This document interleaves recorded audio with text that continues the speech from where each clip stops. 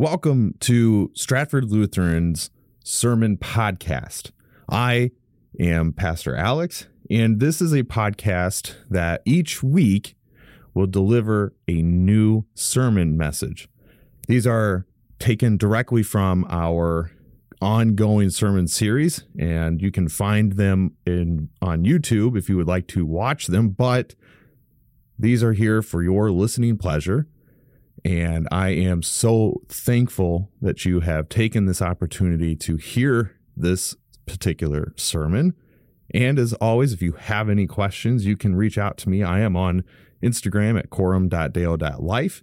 You can reach me at Undying Light Ministries as I host that podcast, Undying Light, and I'm a co-host of a Matter of Truth podcast. This is just a means to allow my sermons to be listened to at your convenience as a listener. And again, I just want to say I am very appreciative of you taking this opportunity to listen. Now, here's this week's sermon.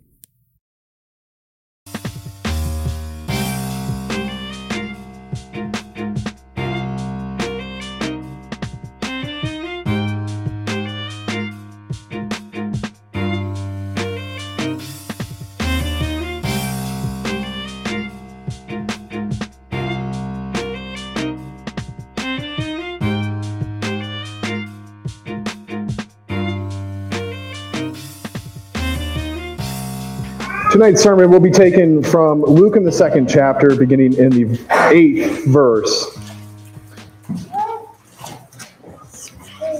And in the same region were the shepherds out in the field, keeping watch over their flock by night. And an angel of the Lord appeared to them, and the glory of the Lord shone around them, and they were filled with great fear. And the angel said to them, "Fear not, for behold, I bring you good news of great joy, that will be for all the people. For unto you this day is in the city of David a Savior, who is Christ the Lord. And this will be a sign for you. You will find a baby wrapped in swaddling clothes and lying in a manger." And suddenly there was a multitude of the heavenly host praising God and saying, "Glory to God in the highest, and on earth peace among those with whom he is well pleased." When the angels went away from them into heaven, the shepherds said to one another, "Let us go over to Bethlehem and see this thing that has happened, which the Lord has made known to us." And they went with haste and found Mary and Joseph and the baby lying in a manger. And when they saw it, they made known the saying that had been told them concerning this child. And they had heard it and wondered at the shepherds told them. But Mary treasured up all these things, pondering them in her heart. And the shepherds returned, glorifying and praising God for all they had heard and seen, as it has been told to them. And at the end of 8 days he was circumcised, and he was called Jesus, the name given by the angel before he was conceived in the womb.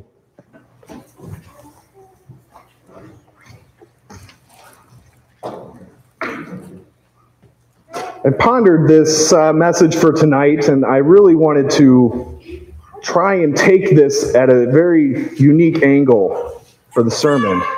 And so if you would, I want you to maybe close your eyes, and I want you to picture standing in an open field in the cool of night, shepherding some sheep. I want you to think about the long hours ahead of you that you have to get through before your time in the field is over. I want you to think about the work that you've already done in that particular day and what is yet to be done. Chances are you're probably standing in this field alone. There's nobody around you except some sheep. You're cold and you're dirty. And as I have really started to ponder this, I wanted to really emphasize the role of the shepherds. Because Luke is the only one that captures this little phrase for us here. He's the only one that gives us the insight that the shepherds come. And yet we get all of these profound pictures painted of the shepherds through Scripture. Some would say that they're of the lowest class of societal standards during the time of Jesus. That if you were a shepherd, you were generally poor and unwelcomed by most people. But yet, all through Scripture, we see shepherds being glorified, if you would, being demonstrated that they have some importance. Abraham was a shepherd. So was Moses, who will come after him, and David after him, all described as shepherds. And so really, for being a Christian, it should not come to any news to any of us that even Jesus Christ is described as the Good Shepherd. See, this title carries on even outside of the time of the Bible, through church history, where pastors and deacons and leaders in the church have often been described as shepherds. So in fact, it wasn't just the outcast standing in the field. It was for all of us who would come as sheep to our great shepherd who was born tonight. So why this significance? And why does Luke only record this portion of the narrative? Well, there's a few analogies, as you might know, through the New Testament that kind of summarizes the role of a shepherd. One who takes care of his flock, who ensures his flock is protected and fed and watered. And as Jesus even gives a very popular analogy, a parable, he says that he will leave the 99 sheep to find the one lost. And this is such a profound statement to make when we really examine scriptures. Because, see, it's not dependent upon us. It's solely dependent upon Christ, who comes to us. And in this night, this is the moment that we can reflect on the fact that God came to be with man. So I want to spend some time tonight unpacking this particular passage and reflections of these lowly shepherds. So as I started, I wanted to paint this vibrant picture of you standing in the field. And I want us to try and maybe go another level deeper here. I want you to picture yourself standing there. It's dark, it's chilly. The high temperatures in Bethlehem at night were in the low 40s, so it's probably even colder than it is now here. You are tired, and in some cases, you might have even fallen asleep on your shepherd's crook. You've got a whole night's worth of work ahead of you, and no desire to really carry through. And in the pitch darkness, a light shines through. An angel appears, and Luke tells us that the glory of the Lord shines brightly. I can't even begin to fathom the scene as you're standing there, you're probably half asleep, unwanting to carry on and just go back home and crawl into bed and take your night nap. But see, then it's in these inopportune moments that God comes to us. It's in these unique times when we are least expecting him that he shows up. And as these shepherds are going around their daily routines and their nightly routines, God interrupts their life. He sends an angel to give them this message. He sends an angel to proclaim the good news. And so as we've carried on our theme throughout this previous year in various sermon messages, God interrupts our time. He steps in and tells you that he has forgiven you of your sin. And when you have this promise, it changes your perspective of life. And just as the moment that these shepherds are standing here in the field, wondering what they're going to do in the morning and what they've got on tap for the next few days, an angel appears to them, and the glory of the Lord shines bright. But why these shepherds? Why not Herod? Or another king or ruler? Why not the Pharisees? We would think that these would have been the right people to tell that their Messiah has come. The religious leaders of the day should have been primed for this moment. But yet, the shepherds were selected because they acted without even hesitating. They discuss amongst themselves and they venture on.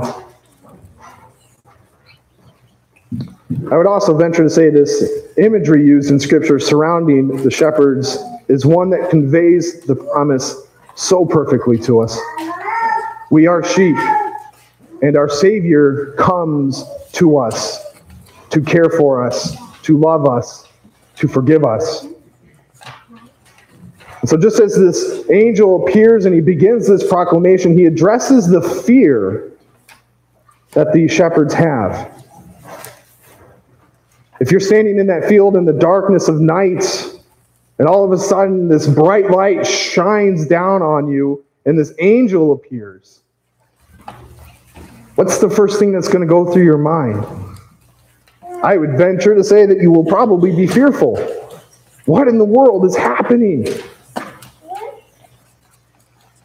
Am I potentially going to die? What is happening to these shepherds? But the angel comes and he says, "Fear not, for I bring you good news that unto you is born this day in the city of David a Savior, who is Christ the Lord." And really, this is such a paramount statement to make because it is the beginning of the gospel. This is the time that we can reflect upon the truth, knowing that the angels appear to proclaim the good news to the shepherds. They come and they tell him, "Unto you this day is born a Savior, one who will save you from your sin, one who will save you from death, and one who will save you from the devil." And for the Christian, this is truly the heart of the gospel. See, Jesus Christ had to come in the form of a baby. He had to be born in this small town. He had to fulfill all of these prophecies given to him, as we will even explore the one from Isaiah tomorrow morning. He had to do each of these little things in order to fulfill the prophecies given about Jesus. The Word of God taking on flesh as a man. This baby that is born will soon grow to be a man. He will begin his ministry, and then he will be killed on a cross for our sin. And these shepherds were the first to hear of this good news.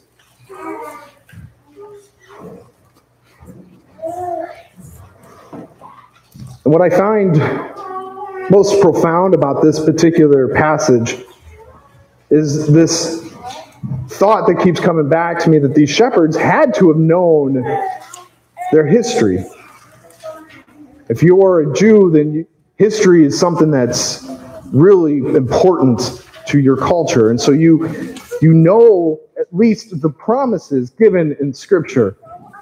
They knew that God had promised a Messiah, a Savior.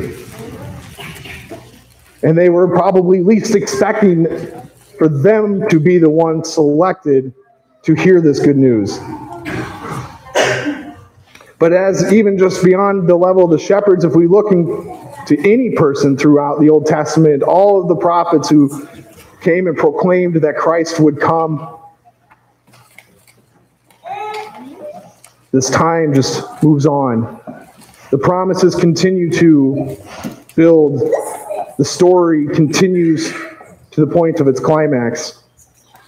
And interestingly enough, even if these particular shepherds here in Luke chapter 2 knew about these promises, we can reflect back saying that there's been this 400 plus year gap where God has been silent. No prophets have been out proclaiming this birth, the coming birth.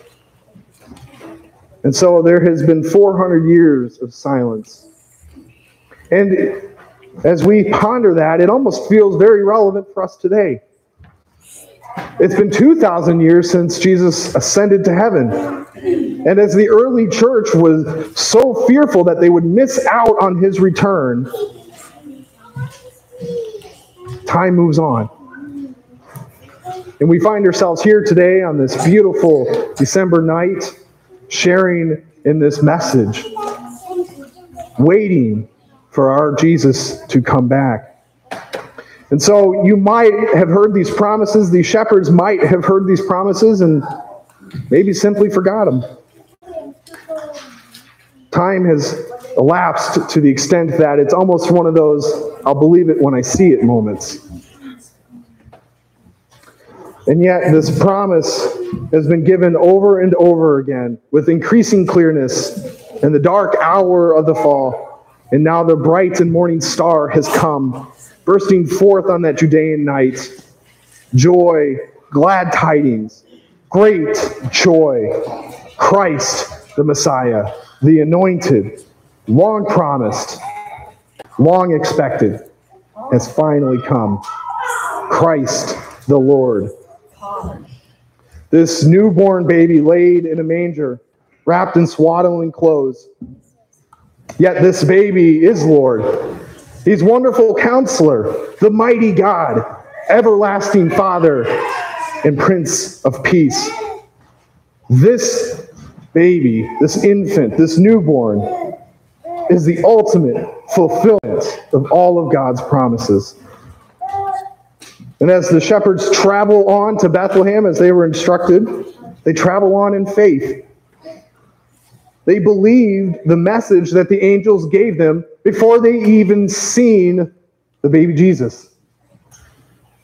They believed before they even saw him. And really, it's the same thing for us. We believe before we can even see our Lord. That is all what faith is.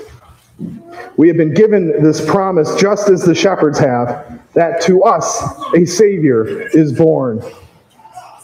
For us, we believe before we will even see the return of Jesus. We do not get the privilege of witnessing this holy birth. We do not get to go to Bethlehem and partake in his teaching ministries. We do not get to stand physically at the cross and watch him die. But what we get is the promise that is echoed through the church age to continue to be the power of the gospel, that for those who believe, you will be saved. We gather together with this privilege of faith, knowing that this birth, this event, this story is as real as us sitting here tonight are. This child born to us isn't just a fable. It's not a fairy tale, a story some author wrote up, but a historical event in human history that God interrupted our time to send his Son. If we continue working through this passage, we come to verse 20. And I find this to be a fascinating verse. It says, when they returned, the shepherds, after they had spent some time with Mary and Joseph and the baby Jesus, when they returned, they go back to work. They go back to work and they praise God. And see, just as we conclude our services later this evening, you will go on to your own respected homes and partake in the celebration of our Messiah being born. You will break bread with your family and, I assume, unwrap some presents and watch some Christmas movies or music. But then on Monday, you will go back to work. Just as the shepherds did when they were told. See, they weren't told this and then they were exemplified from living out the rest of their lives.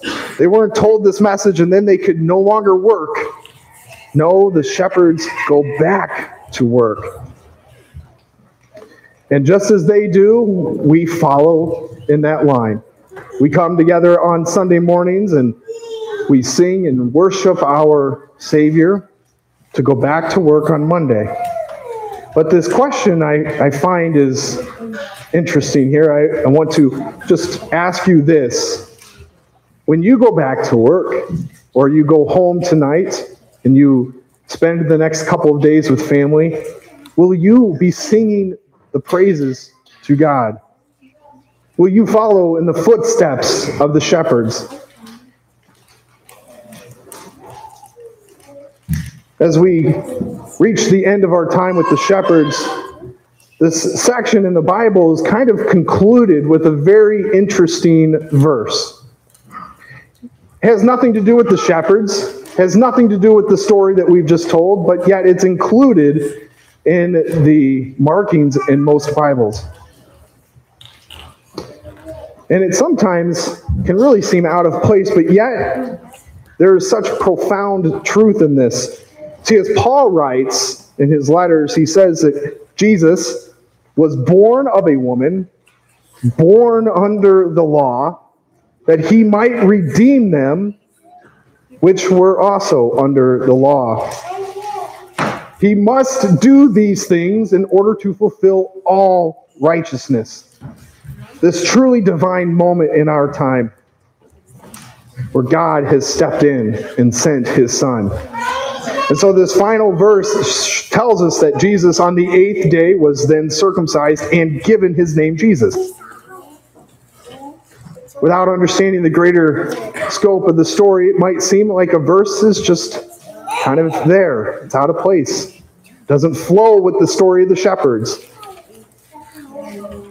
But yet it fulfills the entire story of God's redemptive plan for us. As Paul tells us that he must do all of these things in order to fulfill all righteousness. Jesus must fulfill everything, because if we continue reading in Luke, we'll see that in 40 days, he will then be dedicated in the temple. And then his parents throughout his life, as we will come together on Sunday and discuss, go to Jerusalem every year on the Passover. All of these things in the life of a first century Jew must be done as Jesus was born a Jew, born under the law, so that he might redeem those under the law. And I want to close with this. This baby, conceived by the Holy Ghost, born of a Virgin Mary. This statement that we profess when we cite the Apostles' Creed later tonight and the Nicene Creed. This statement that Jesus Christ was born of this Virgin Mary, conceived by the Holy Ghost. Can you respond and say, I believe? Is that statement ringing true in your head? That I come to hear the message of Jesus Christ, and I come to hear the story of his birth, and I can say without a doubt, I believe. Because see, this is the question that is at the heart of all of our faith. That we believe that Jesus Christ came to us, conceived by the Holy Ghost, born of a virgin, and born under the law. Born into this small town, into a stable and wrapped in swaddling clothes, and then placed into a manger. This innocent baby who does no wrong will soon die on a cross for us. This innocent child. I had a good friend of mine write up this little poem as I end my sermon. I want to share this with you. It says, hope was born in the dark. The brightest of lights came in the deep of night. He was born with nobodies for parents. He was born in an overlooked shed, born in a tiny town with a bad reputation. The first one to hear of him were outcasts. Some of his first gifts were burial spices. His life was characterized by shining hope and light to the nobodies, the outcasts, the overlooked. And when he died an outcast, surrounded by nobodies, buried in an overlooked tomb on the bad side of town with burial spices given as a gift. Hope, it would seem, is snuffed out by the dark. Little did the world know that the first time he came as a candlelight in the night.